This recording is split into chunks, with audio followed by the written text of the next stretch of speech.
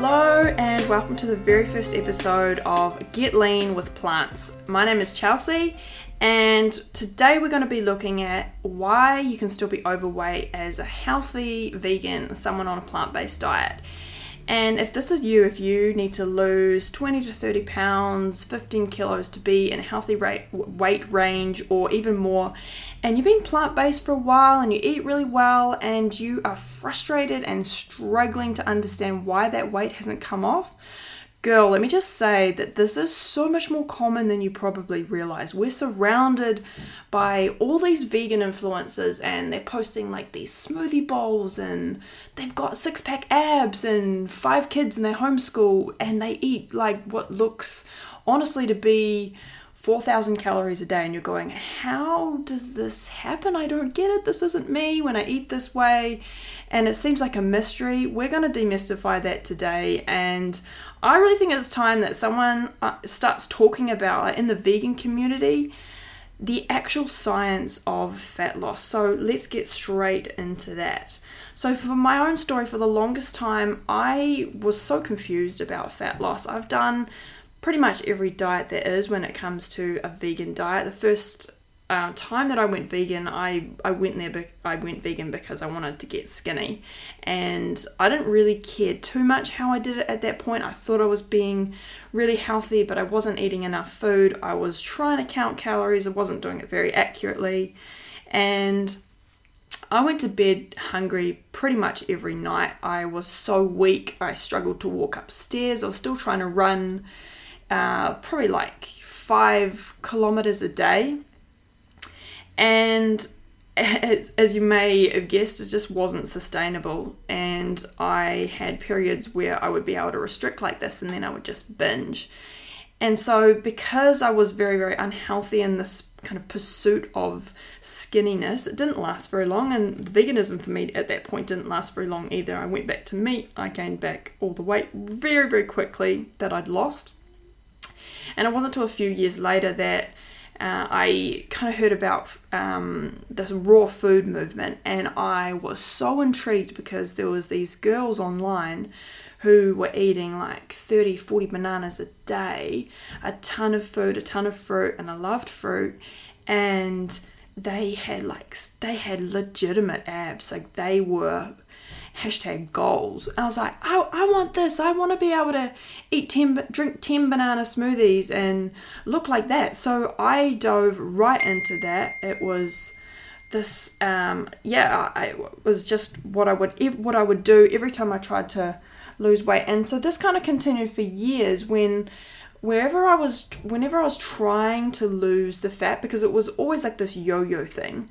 So I would do these raw challenges and it was never sustainable to me, because raw is actually incredibly hard. And if you've ever done it, you know, if you're not in the right climate, if you don't have access to really quality fruit, it's incredibly hard and for most people not very sustainable. And because fruit digests very, very quickly, you get hungry. You get like a real major hunger actually. So that is not fun. So my longest stint was 4 months, and I mean that's a long, long time. And I lost, I think, about 6 kilos when I did that, but I gained it back pretty quick. The thing that I found, looking back now, really interesting is that I never understood why I lost weight, and I always thought it was from doing some kind of crazy challenge. I always thought it was because of the fruit or because of going raw, or because of like some kind of eating plan, because that's what everyone I was following was promoting, that it was the plan, you know, it was the alkaline diet, it was the raw diet. And I mean, in reality, the concept of fat loss is actually quite simple. So I'm going to tell you a little bit, very elementary chemistry, because I sucked at that stuff at school, and I spent most of my time when I was trying to learn chemistry talking to my now husband, Nick, and no, we weren't flirting, we were arguing. So yeah, there's that. So basically with what happens when your body stores fat is your body does need a certain amount of energy per day, and that's a finite amount of energy. And so the way that we measure energy is the calorie. People hate talking about calories, but it's really a very inert, kind of innate like description of energy. There's nothing moral, there's nothing bad about a calorie. It's just what we need to function, to live, to fuel our bodies. So your body needs a certain amount of calories, and what happens when you have more calories than your body needs to function each day is it has this nifty mechanism where it actually stores those away for a rainy day. And please, before you get on my case, remember that it is really simplified. So those stored calories get stored as fat, and fat is a very effective way to store calories. It's much more effective than the other way that your body stores energy, and it's really necessary if you don't have food for a while, if there's a zombie apocalypse and you can't get any food, if it's I don't know, like a nuclear explosion. And okay, so if it's a zombie apocalypse, you've probably got an advantage if you're lean to outrun the zombies. But then there's also the fact that if you have more fat stores, you'll be able to last longer without food. So I guess who can say? But if we're not in a zombie apocalypse, most of us are not happy that we're storing fat. And I doubt you're listening to this first of all, if it is an apocalypse, like, why are you listening to this podcast? Second, moving on for this thing. I think it's run its course. So it's pretty good that our body stores fat. Very, very necessary, not only for the fact that we might need it on a rainy day, just for the fact that we don't have to be eating every single second of every day, which you would be if your body didn't have an effective way of storing energy. So what happens when you're trying to lose weight is you have to get your body to be burning that stored energy, that stored fat for fuel. The only way that it is ever going to do this is if you are in a calorie deficit, which means that you are consuming less calories than your body needs to function.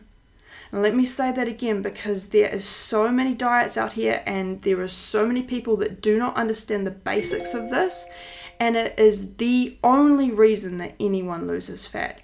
You have to be in a calorie deficit. You have to be consuming less calories than your body needs. That's the only way that your body is ever going to dip into those fat stores and start burning fat for fuel. That's when you lose fat. That's when you lose weight. If you're trying to actually lose weight in the right way, not just losing water weight or cutting off your left arm. because that's another way that you can lose weight, right? So what we want is to be burning fat. So any diet, all of these raw diets that I did, all of these challenges, the reason that they worked for me is because I got into a calorie deficit. And it wasn't really anything more complicated than that. It just was just the food that I was eating got me into a consistent calorie deficit. So but basically that's the science of fat loss. And what we really need to figure out next is, okay, so if we know we need to get into a calorie deficit, then what's the most effective and what's the healthiest way to do that? And if you go back to what I talked about right in the beginning, if you have got 20 pounds that you're trying to get rid of, and you have got the tummy fat, you've gained weight from your pregnancy, that is because you've had excess calories in your diet. It's got nothing to do with whether you have been eating incredibly healthy or you haven't. The thing about it is you can still have more calories than your body needs, like significantly more, on a whole foods plant-based diet. You can still be eating more than you need in terms of calories. I'm not saying volume or portion sizes, when you are a healthy vegan. So it's really, really normal to do this. And because our environment now is so we just have so many excess calories in the marketplace. I think since the 70s we have about 5,000 calories a day per person in terms of like food production. 5,000 calories is a lot.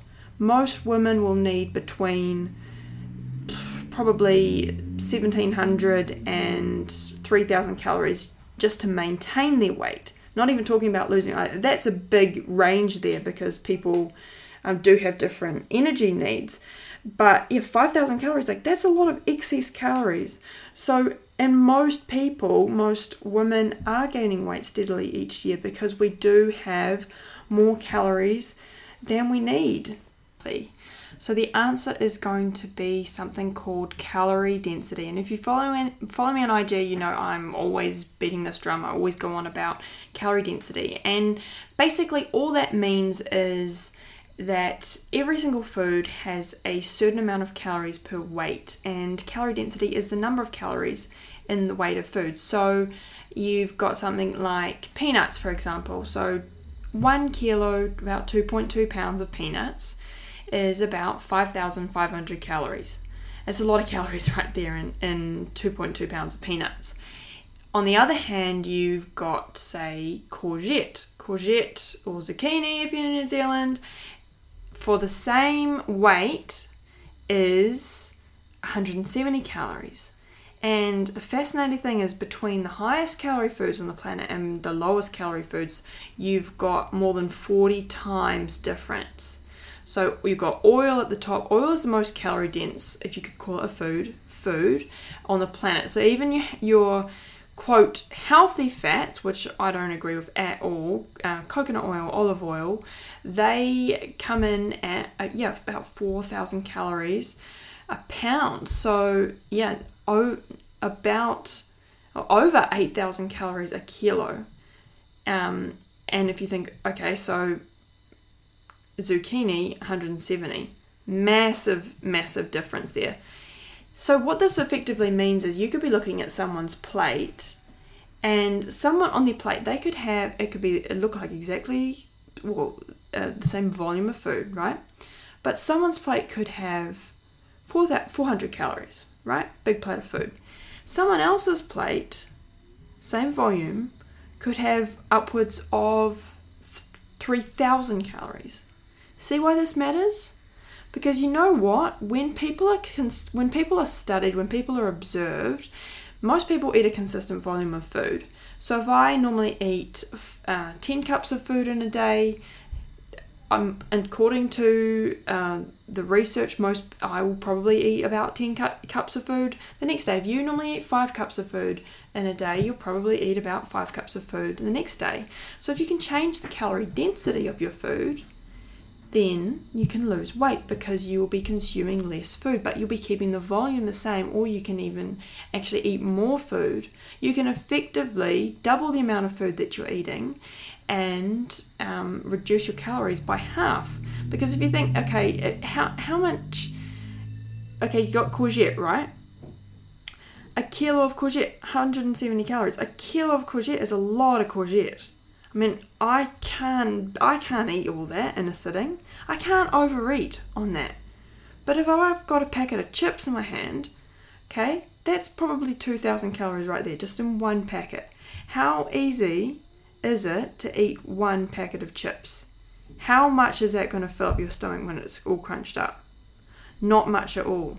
And we're going to get into, as the podcast goes along, we're going to get into more things like looking at like how satisfied different foods make you, and fiber, how important that is, all of those kind of things. But at the most basic fundamental level, if you can take anything away from this, the fact that there is just such a variety, there is such a huge range in the difference between certain foods in terms of the calories is the reason that you can be eating small portion sizes, you can be eating really, really healthy, and you can still be overweight because you can still consume more calories than your body needs.